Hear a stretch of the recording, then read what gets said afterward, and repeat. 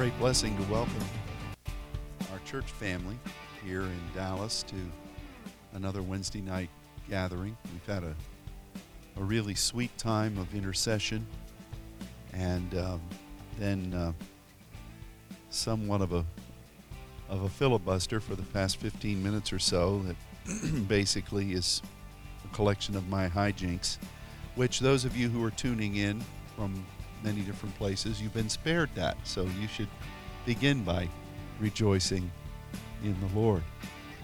But we're looking forward to what the Father wants to say to us during this time. And we're primarily going to be considering two passages of Scripture, but they're going to be surrounding a theme that I feel is more of a realization that God has given me about this particular season. And in that realization, there's been somewhat of an explanation for some of the things that I know I felt, and perhaps some of the things that you have felt in this pathway that the Father has put us on.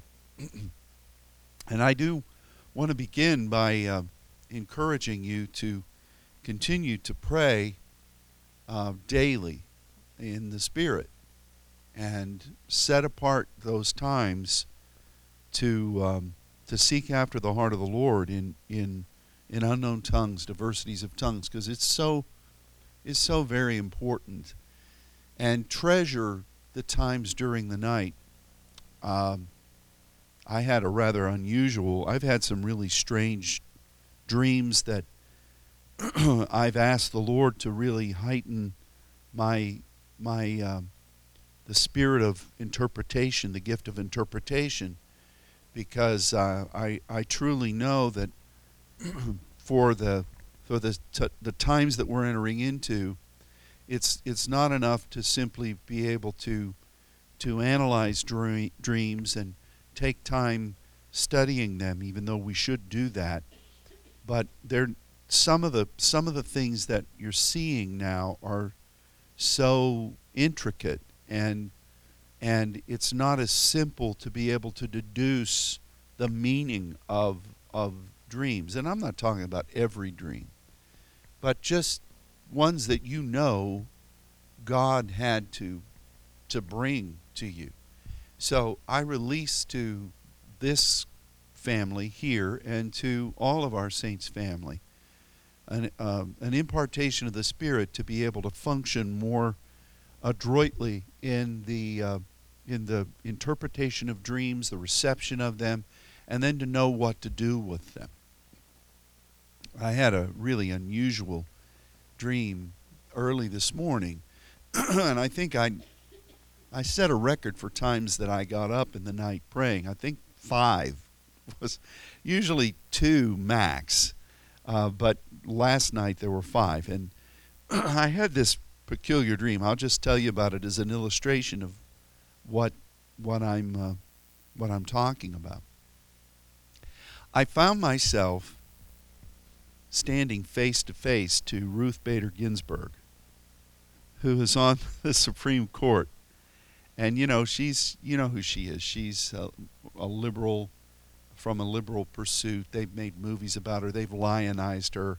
RBG.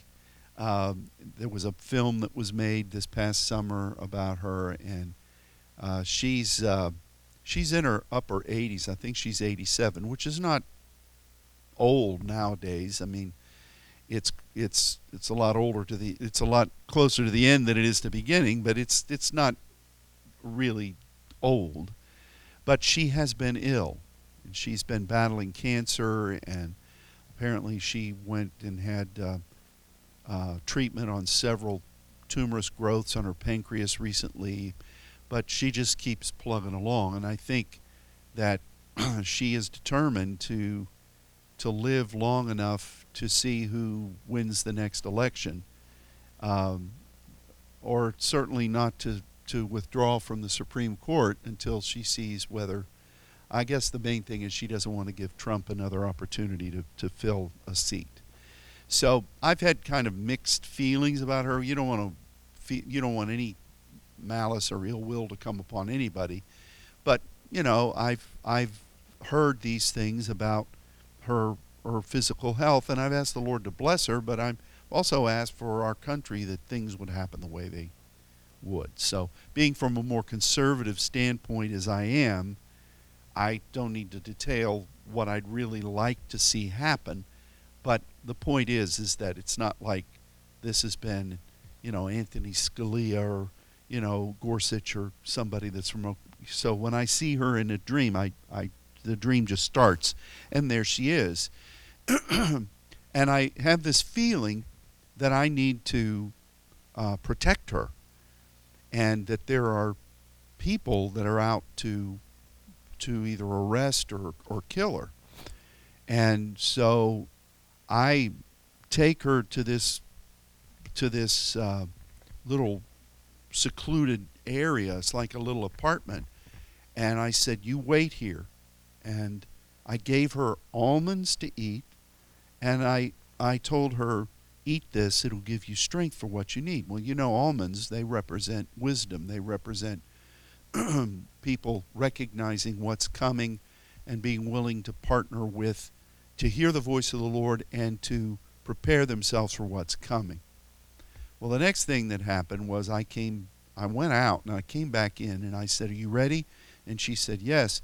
And I got her into a car and I took off, and we were in this kind of a parking garage, and I could see these guys dressed in black that were coming to get her. And they had blocked the exit to get out of this thing. So I zoomed past the exit and went through the entrance and got up into the outside. It was real pretty outside, and knew I had to get her to an embassy, a place of safety. So I came to this big place. It looked palatial, and I came through the gate, and the guy that was guarding the gate saluted me or her. I didn't know. I didn't care.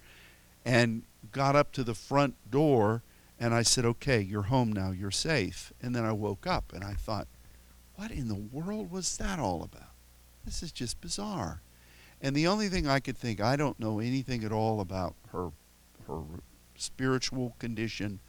I know nothing about that, but I did begin to pray that she's closer to the exit than she is to the entrance.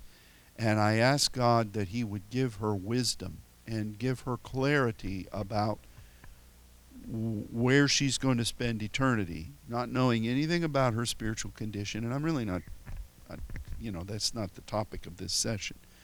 And then I did say, "Lord, you didn't allow her to go in the way that she was supposed to exit. You brought her back to the beginning, and then you took her to a place of safety, a place of welcome." And I just have to believe that God is wanting us to pray for her, that she'll come to grips with the reality of life and not focus all her energies on the political standpoints here, because those things in a couple of years for her are going to mean nothing. So I just was praying for her today and releasing to her the wisdom of the Lord and commune with God, and asking the angelic to go and minister to her and to speak into her life, and to let her come into a place where she is right, where she knows she's right with God. And what an odd dream that was. What a really peculiar dream that was. And it was like the fourth time I had woken up in the night, and I'd prayed diligently the other three times, and I thought, "Lord, this doesn't really have anything to do with spiritual warfare. It doesn't have anything to do with some of the nations that I was seeing earlier in the night. And why am I putting this little teeny woman in a car and feeding her almonds and getting her safely into a place of refuge?" But I know that this is a significant thing for our country. Wouldn't it be great if she made some kind of public statement about meeting God and feeling that her life is? Wouldn't that really be a word in season into all the little lefties that are idolizing her, and all the Me Tooers and all the ones that are looking at her as some kind of a champion, for her to say at this point in her life, the most important thing is that you know you're right with God. Wouldn't that be a great testimony? So anyway, I just bless her, and we respect the position she's in and all that she's done in her life. But that was just one of the craziest, most vivid dreams. And I thought, there were all these guys, they were dressed in black, and I thought, they're going to kill her. And so I'm driving this car just really fast through this garage and then out through the entrance, and it was just the weirdest thing. And so I couldn't go back to sleep after that. And so I just prayed some more. And but those kinds of dreams and those kinds of spiritual things that God uses us in an intercession are going to become more and more prominent for us. And what the Lord shared over the course of the past week about us as saints being representatives of His throne and individuals who are moving in the exousia, the authority of God, God is going to be using us for His will. And we just have to be sensitive to view whatever happens, whatever spiritual encounter, whatever warfare, whatever pathway God puts us on, we're going to have to view it from the fact that we're representing the right hand of the Father, the power of His throne, and He has given us as saints an authority, an exousia, to declare, to speak, and to proclaim. And I don't know why I'm telling you all these personal things. I've been trying to process how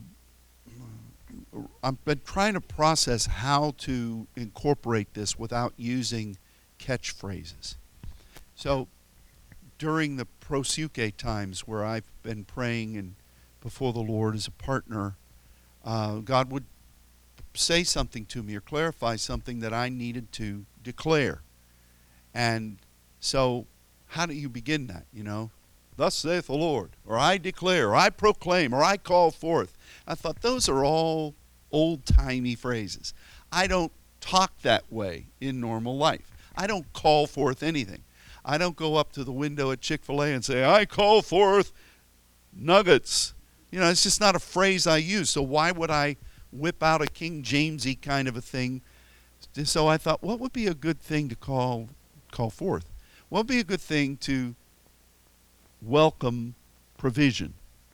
So I said, Father, I was praying about something that we need here at the church, and said, I requisition those funds right now. And I ask that they be sent immediately. I'm trying to get words that I feel good about. So it's not just phrases that are tossed around, And I think we as Christians need to really process our relationship with God on the basis of what we know from the Word, but just in real terminology, not just because we heard some prophet say something, or, oh, I like that. That's why all through the time I was growing up, just about any time, somebody would give an interpretation of a message in tongues, it would say either, yea, my people, or thus saith the Lord. And I thought, certainly, what if everything we ever said began with one of those two phrases? That would be ridiculous, wouldn't it? Just kind of goofy. Yea, my people. Is it going to rain today? So I've been really trying to process how I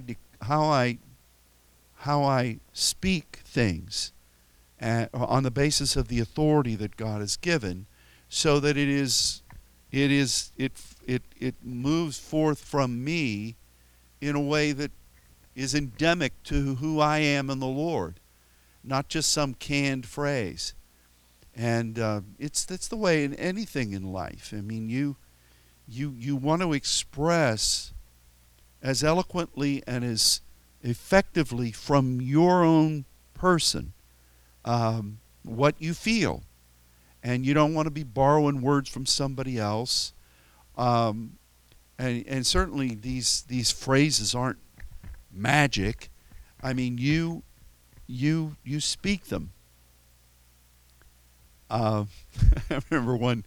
When you go to Bible college and seminary, you get a flavoring of kids, many of who grew up in pastors' homes. I don't know whether he knew who they were or not, but and so these kids would come, and when you'd go out in ministry, they would all most of them would just echo the phrases they'd heard somebody else say, and in a way, it was kind of comical. And there was this one big old kid that was from Louisiana. He was from Monroe, Louisiana, and he got up one night. It's in this choir that I was in, and his job was to minister about healing in the middle of one of the songs. And so he gets up, and it was kind of funny to hear this kid anyway, because he had such a Cajun accent. But he got kind of flustered, and he said he was telling about something that happened in his church back in Monroe. And he said, and I said to this woman 3 words, in the name of Jesus. Everybody starts laughing because they're not listening to what he said. They're doing the math. And one of his buddies says, that's 5 words, Mike. It's 5 words. And that's a small thing, but he had heard somebody preach one time with gusto that, and I'd said, how many words, and it preaches well, but at least you got to do your math right. But it's really important for us, as God is revealing things to you out of your prayer, that you just speak it in a way that is effective, but in a way that you feel comfortable with. Don't wear Saul's armor. And, wear the armor that God gave you. You use the sling and the stone that God gave you, but say it effectively.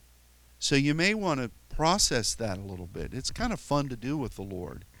And, say, Father, when you want me to ask for this, or you want me to, like if you feel that God wants you to release funds or to take authority over a certain thing, you may want to just do a little work in a thesaurus and look at different ways that you feel comfortable and effective in saying those things, and then use those.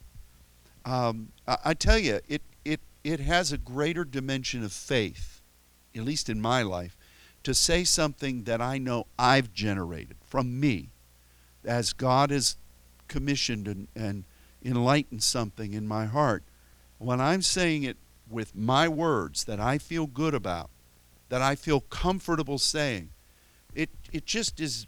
It's a more personal expression of faith, and a personal expression of the authority God's given me to say it in words that I know are mine from the Lord, rather than something that I've heard somebody else say 100 times, or that, to me, that's Saul's armor. And so you may want to just prepare a little bit for how God wants you to release things. And just like that dream, in the past 2 weeks I've had, I don't know how many dreams where I've come out of them and recognized that I didn't need to just interpret, I needed to take ownership of that thing. Now, there are some dreams that I dreamed that I have no idea what was going on, and I recognize that's probably just some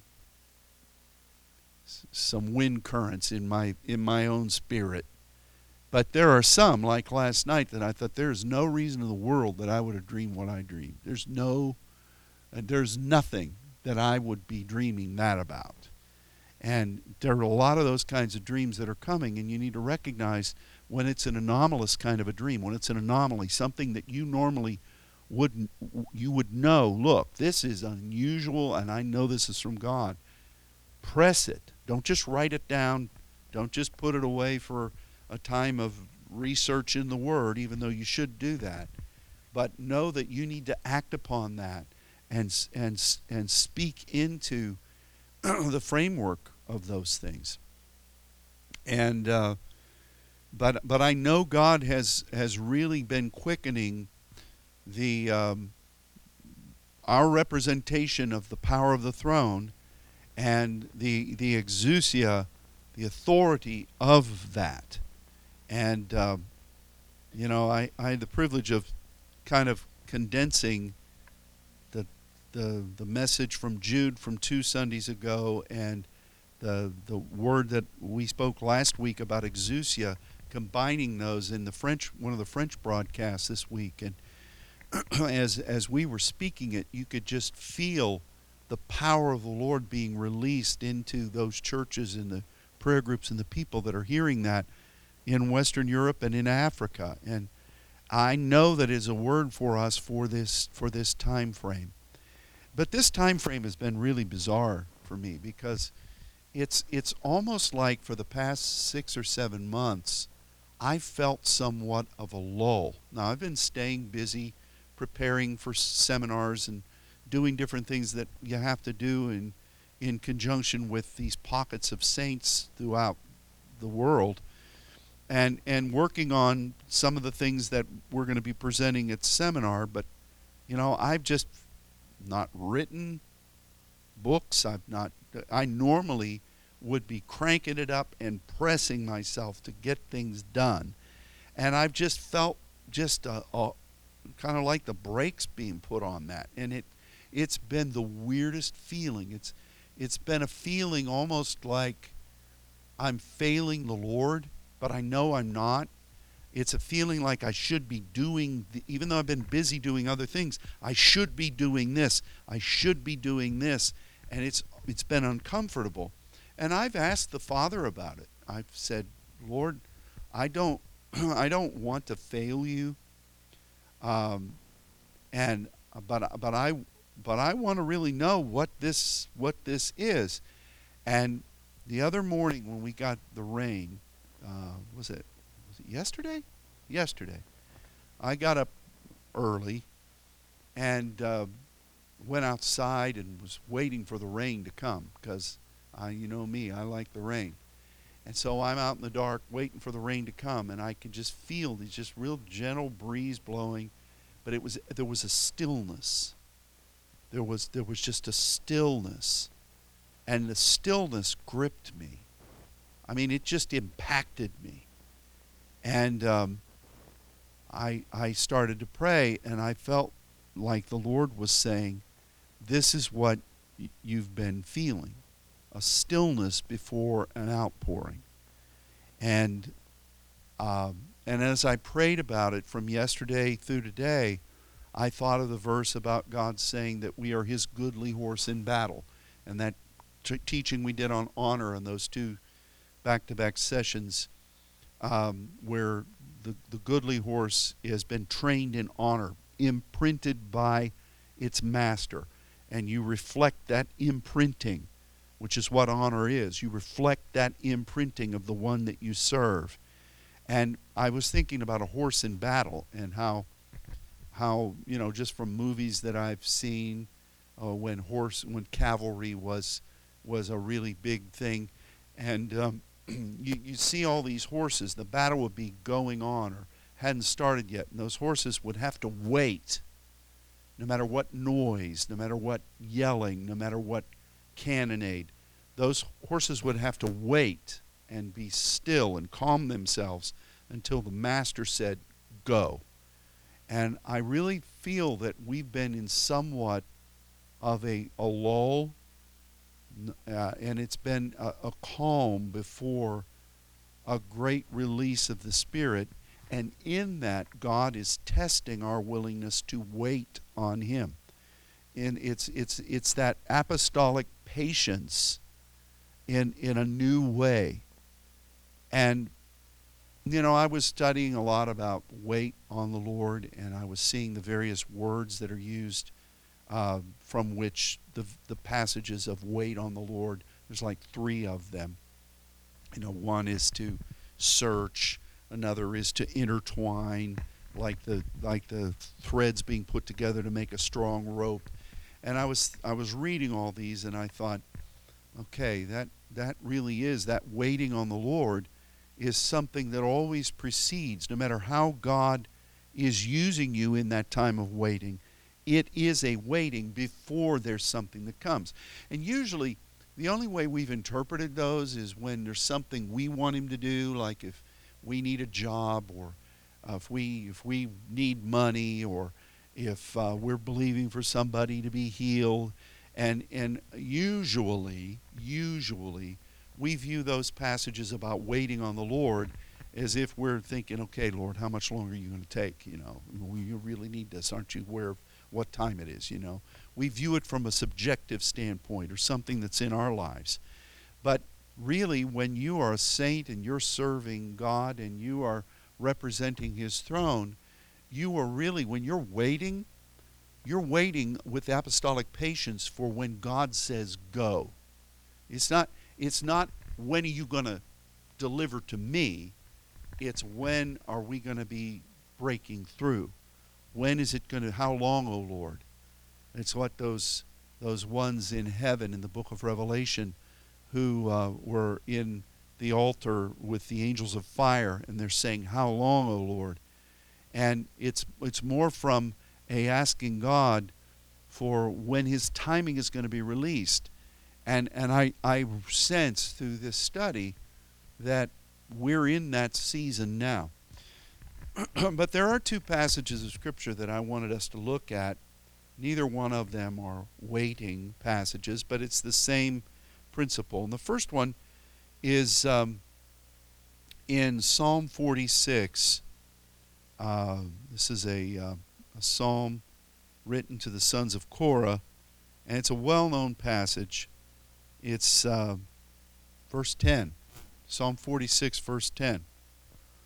And it says, "Be still and know that I am Elohim. I will be exalted among the heathen. I will be exalted in the earth." And I love this passage because, in the first place, we're still being trained in walking with Elohim. Be still and know, Yada, that I am Elohim. There's a lot of conversation between you and the heart of God right now. And this is good. God is all about the journey, and you're conversing with him. You're sharing back and forth with his heart is not a means to an end. It is the objective itself, the conversation, being trained by his heart. To know that he is Elohim is what's happening in this time where we are being still. And that's an important thing. Now, the be still is interesting too, because still is the Hebrew word rapah, R-A-P-A, and it's the root of rophe, which is healing. But this word rapah means to be slack, to be faint, to be as weak as water. It's a word that every other time that it's used is you're being told not to do this. You're being told not to be faint. You're being told not to give place to weakness. You're being told to stand and be strong, and don't do this. So it's very odd that in this passage God is saying be still. And secondly, this word is also used, and I wrote about this in that wholeness book, but this word is used for two other purposes. One is to speak about the passageway between life and death, and the other one is to describe the Rephaim, which were a large, tall people. Like, you could call them giants, but they weren't the giants. They weren't the Nephilim of the pre-Noahic flood, but these were like the Anakim. They were tall ones. And so you called, and those that use this word basically to describe the feeling of people when they'd see these giants, or the feeling of people when they would encounter either what would be called ghosts or the break point into the afterlife or the spirit realm. Now, for me, and that kind of can make people weak in the knees. If you're a warrior and you come up against a pack of giants, that can be kind of intimidating, and you might want to become as weak as water, or to just go boneless, and just go out. But for me, though, when you see that from this word healing comes, you're saying in the healing that God is strengthening in you what perhaps has been failing you, what part of your body might be not strong but giving way. God is bringing to you vitality, not only in this life but in the spirit realm. And no matter how big the giant, God is equipping you so that you will be an overcomer and not one who demonstrates weakness or demonstrates ineffectiveness against the giants you will face. So it's a very interesting term. It's a very interesting word. But like I've said, every other time this word is used in the Old Testament, just in a physical way, it's commanding the people not to be this way. And God wouldn't want, when you're facing the enemy as a giant, the giants in the enemy camp, not to dissipate and run away. Or when you face the spirit realm, not to get weak-kneed and, act like you don't know what you're doing. God doesn't want you doing that. So why would he say here, be still, in a proactive command, and know that I'm God, know that I am Elohim? Well, I think it's more of a description of when Elohim is bringing you into his heart, and he's talking to you, and he's really preparing you. You look at the verses before. He makes wars to cease unto the ends of the earth. He breaks the bow, cuts the spear in sunder. He burns the chariot in fire. The Lord of hosts is with us. Behold the works of the Lord. Look at the desolations he's made in the earth. There is a river, the streams thereof make glad the city of God. God is in the midst. He shall not be moved. God will help her. That's really breakthrough warfare victory verses. And then here you roll into this. In the consideration of all of that, when they're supposed to be singing this in the tabernacle, be still and know, Yada, that I am Elohim. And I see two things in this. I think God is saying to us, okay, you just really need to concentrate on knowing me right now. Know that there are great victories all around, and know that I've prophesied tremendous breakthrough and things that are coming. But right now, I want you before me, not before the enemy, not before the giants in the land, not before the spirit realm, but before my heart, to make yourself as sensitive and as vulnerable as you can.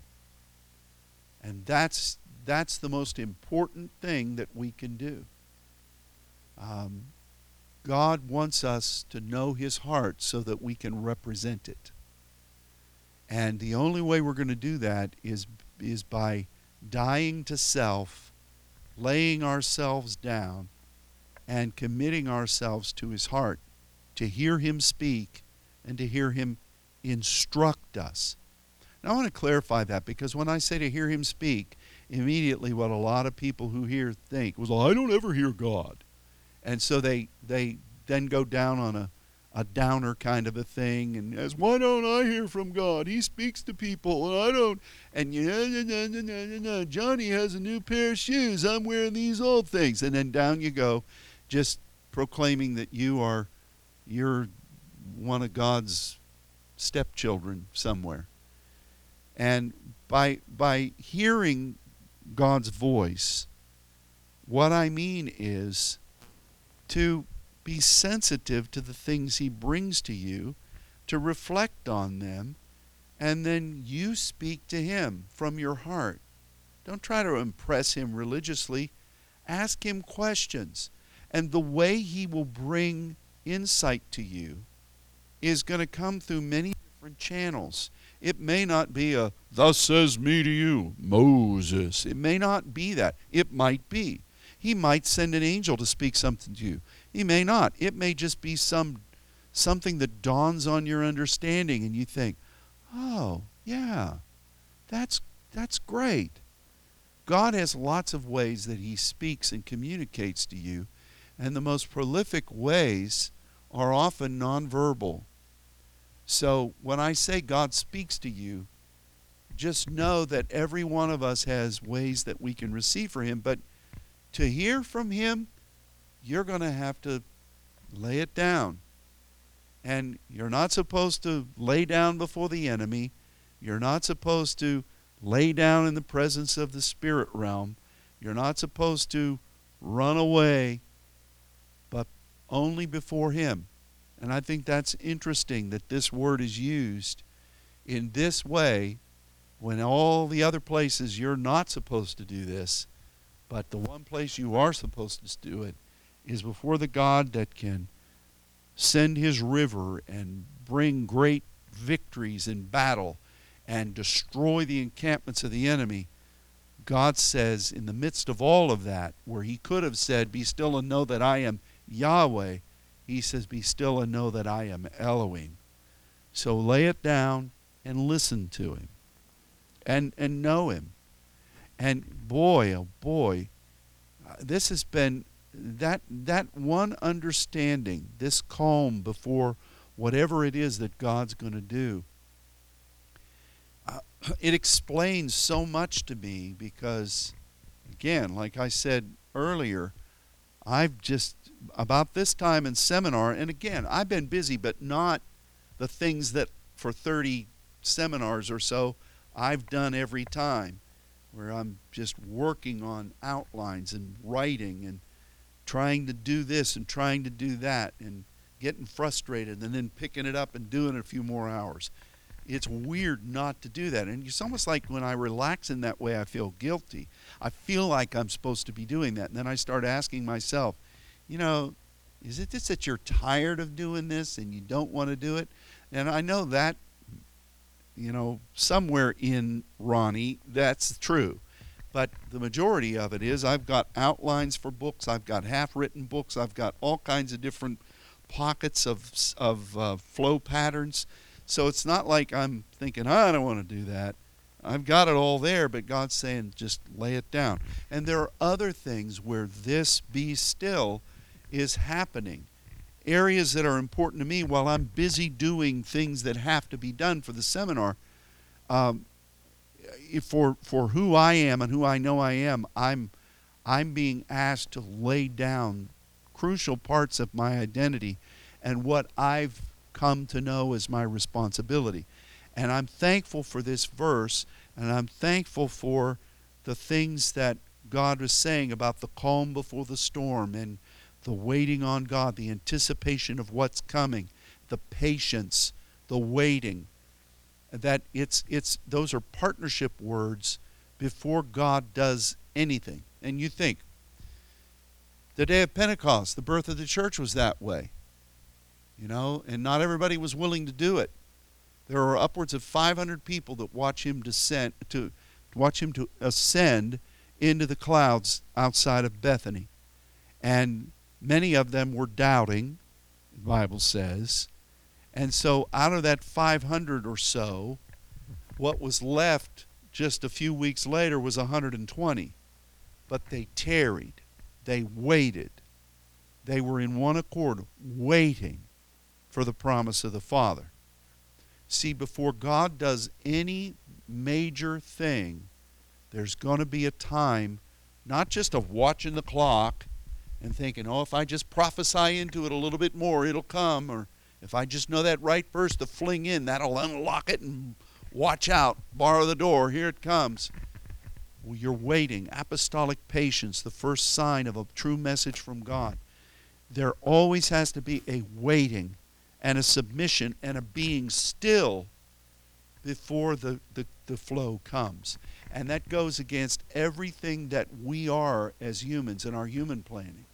You know, if you know something's coming, you get busy. You start being prepared. That's just normal. So for God to say, all right, I'm able to do this, I'm going to do it, so you just lay everything down. You just become as water. You just don't. That's weird, isn't it? But that's to know the heart of God. Now, I also wanted us to look at 1 Kings chapter 19, a very famous passage about Elijah. We're going to look at it perhaps from a different perspective other than what we have taught. Not to say that what we've taught has been wrong. It's not. The things God has shown and the things we've put forward have been truths from this. But 1 Kings chapter 19, this is after Elijah had defeated the prophets of Baal and Ashtaroth. The abundance of rain came. He went and heard a word from Jezebel. How he heard that? He must have had his, before he went into the wilderness, he still had signal on his iPhone, so he knew what Jezebel was saying against him. And he went to sleep under a juniper tree. Juniper tree is kind of funny. I don't know if you've ever researched what a juniper tree is, but it's kind of like an evergreen, and they used the juniper tree for brooms. They would take a branch, and you know the way that is. It was fragrant, but it also, I guess, could sweep out things. But then they would use that wood very often, that type of wood, for the crossbar of a yoke of oxen. I think that's interesting. But Elijah's there. He's under that. The angel kind of strikes him and says, here, eat this food. And he eats some food. And he goes back to sleep, and the angel whacks him again.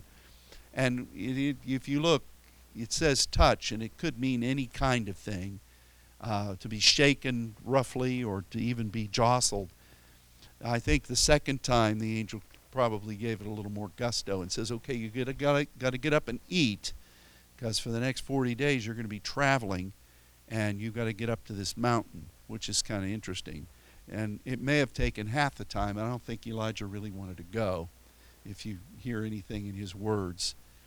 But this passage, verses 9 through 12 of 1 Kings 19, he came thither unto a cave and lodged there, and behold, the word of the Lord came to him and said, what are you doing here, Elijah? And he said, I've been very jealous for the Lord God of hosts, for the children of Israel, forsaken your covenant, thrown down your altars, slain your prophets with the sword, and I, even only I, am left, and they seek my life to take it away. He said, go forth and stand upon the mount before the Lord. And behold, the Lord passed by. Yahweh passed by. And look at these two things. Look at it from this perspective. A great and strong wind rent the mountains and broke in pieces the rocks before the Lord. But the Lord was not in the wind. And after the wind, an earthquake, but the Lord was not in the earthquake. Now this speaks to me about the progression: voice, thunders, lightnings, earthquake. You know, everything begins with a voice. The wind would represent the voice, and the end of that is an earthquake. But God isn't found in the doing of that. You're partnering with him, but that is kind of, you know, Elijah's words were powerful. They did break mountains. They did break strongholds. And it did bring about a quaking. Things were not the way they were before. The hold of Jezebel was resolutely broken by those encounters that had just happened. The rainfall that came signaled a season of change after 3.5 years of drought. Spiritual warfare had been done. So that is the first thing God showed him. The second one is, after the earthquake, a fire. But the Lord was not in the fire. What does fire represent? Judgment and burning. And after the fire, a still small voice. Now, if you look at the seven spirits, on the one end of the spectrum you have judgment and burning. On the other end is truth and sonship, where the sons gather, where they're reflecting on what God had done, and they were looking forward toward what God was wanting to do. I think that's what's shown here. And that's why when this quiet voice, the voice means the small is not contrite, but it's to be beaten very thinly, to have a veneer almost. So you have this quietness, this resolve, this calming word that is just paper thin, broken down to the residue of meaning. And at that point, Elijah wraps his large mantle around his head and stands at the door of the cave. I think it's very interesting that God had done something through him. Yahweh had done something through him, through his words, through his intercessions, through his voice, that broke the mountains, that brought an earthquake. And that's where he was. And then the fire of judgment and burning. Ahab and Jezebel were still being dealt with. Anointing of a king in Syria, the rise of Jehu, the welcoming of Elisha.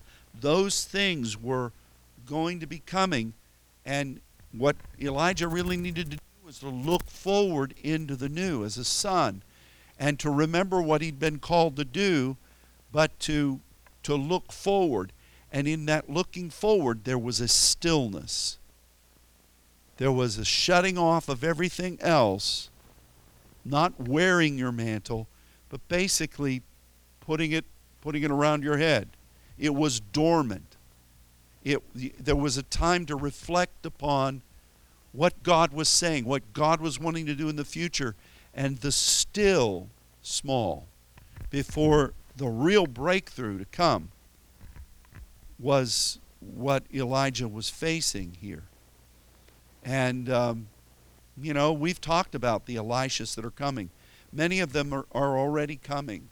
It's interesting, since God spoke that, I guess it was a couple of years ago, how many bands of Elishas have already been coming? An entire nation of Elishas. Young people. So many of them are coming, but it's just the trickle of what is yet to come. But we're standing on the precipice of one of the greatest breakthroughs, and I feel that the Lord is saying, be still and know my heart. And he's saying, as you reflect on what has happened through your intercession to bring you to this point, now I need you to be still again. Consider the fire, but consider that you're a son, and look into the future. But you've got to be still before me, because what's coming is coming. And interspersed in the midst of this is, we've talked about this. What Elijah said twice, good Lord, haven't we felt aspects of this?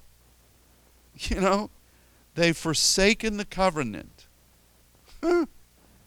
They've thrown down altars that we built, or dare I say, deconstructed them. They've tried to eradicate the prophetic stance that has been around.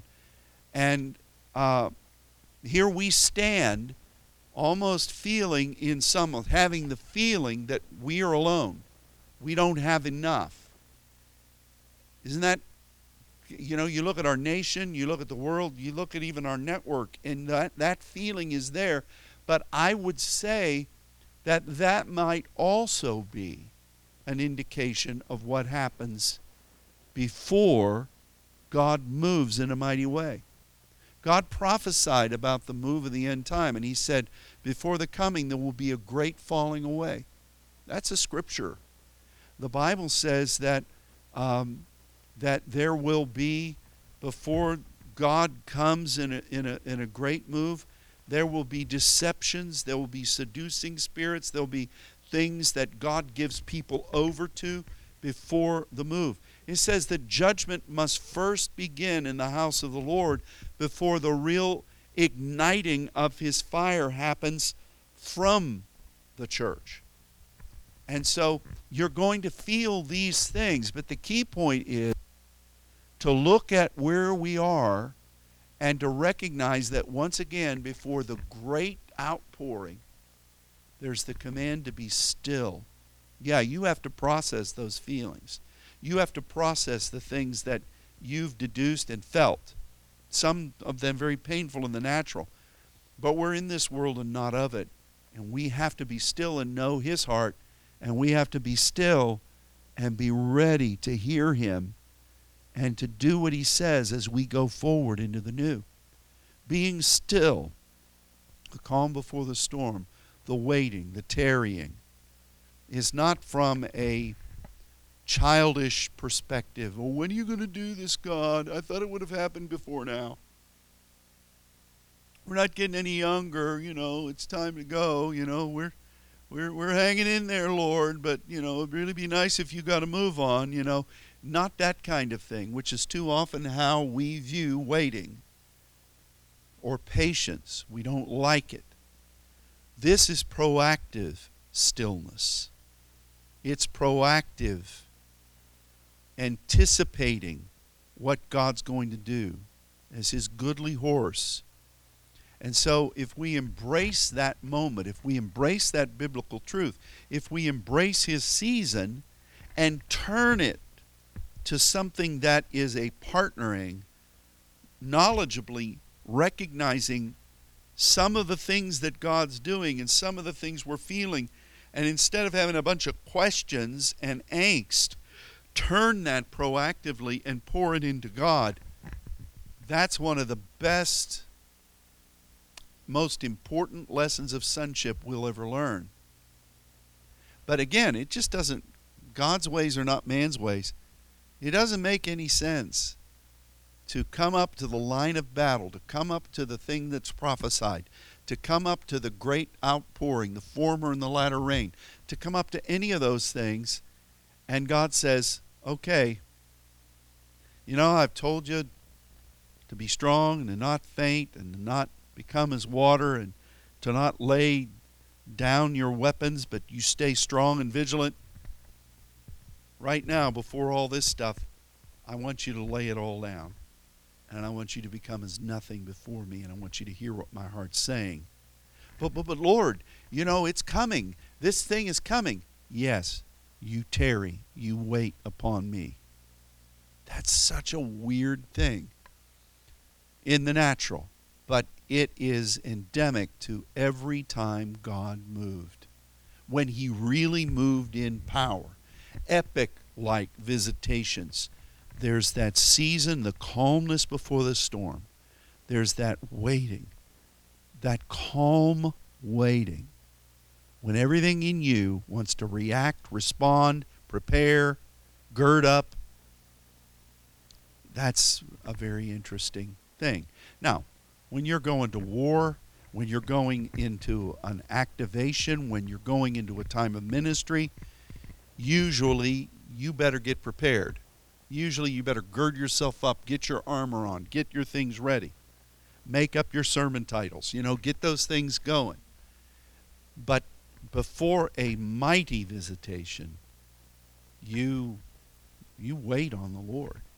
You be still, because that's what he requires. That's what he does as sonship.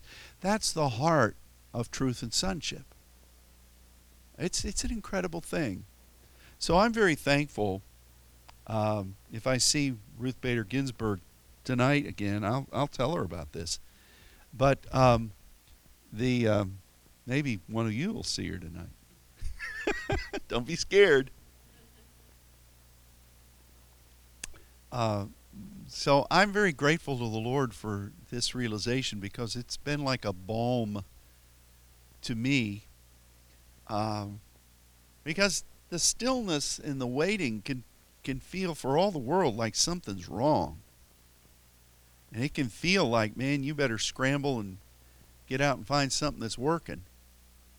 But it's God's way. before a mighty move, a mighty visitation, and that's really where we are right now.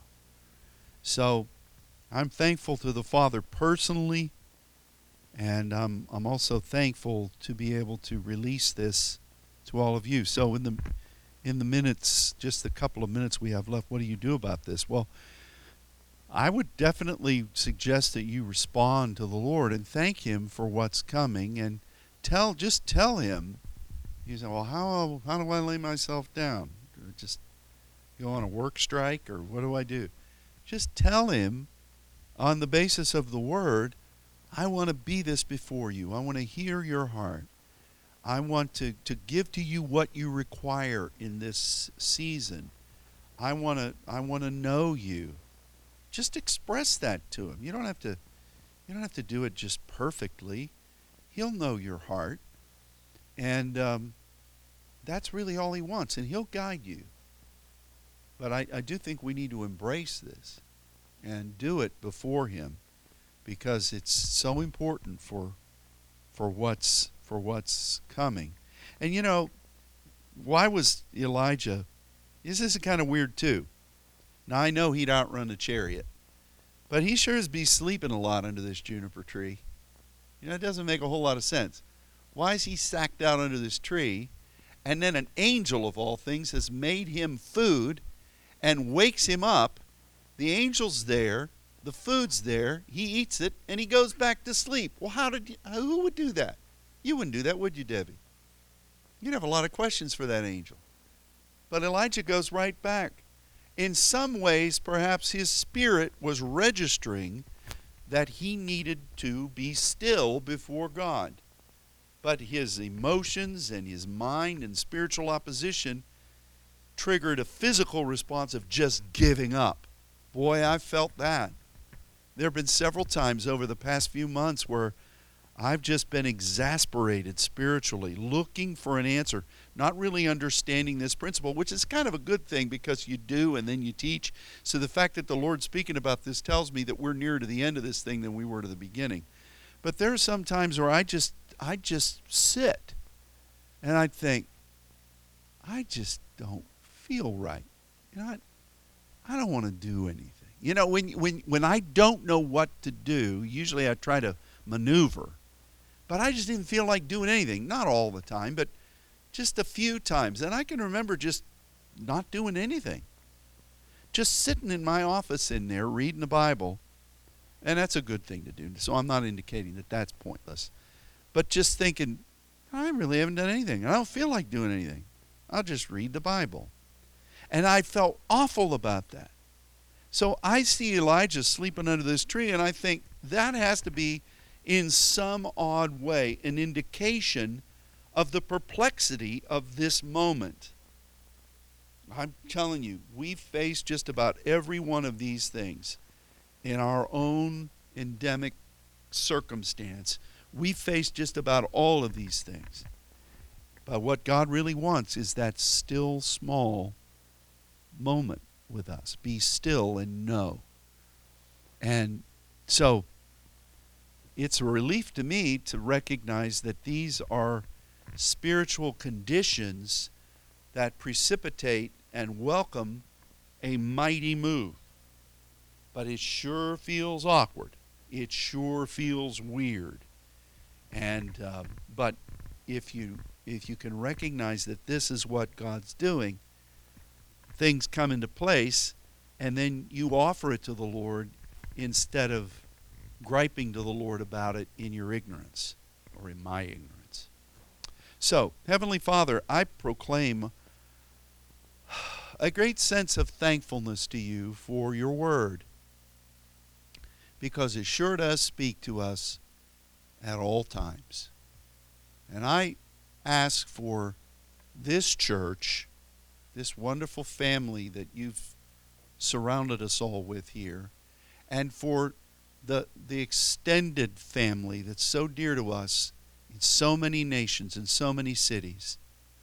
I release the vitality of this moment, of this season of anticipation of the great move that you have prophesied is coming. May we embrace the moment. lay ourselves upon the altar of your heart and hear and listen, remembering what you've called us to do, remembering what you've called us to be, not laying that down, but resting it in you and waiting upon you. For the time of visitation is near, and this waiting and this commune with you is oh so important and oh so vital to our relationship as sons with our Father. So I bless this people. Use them. Use them. And we thank you for it. And Lord, I've mentioned this. Whatever you want to do in this Supreme Court justice that you showed me so vividly in this dream, we just agree that you're going to touch her life and that you're going to have an encounter with her. And I pray that she'll have the wisdom to respond properly. And I know that that will happen. We declare that in Jesus' name. And we thank you for this time. We love you, Lord, and we ask it all in your name. Again, amen. Amen. Well, thanks, everybody. Thanks for being here, and thanks for tuning in. May God bless you all, and we will see you soon.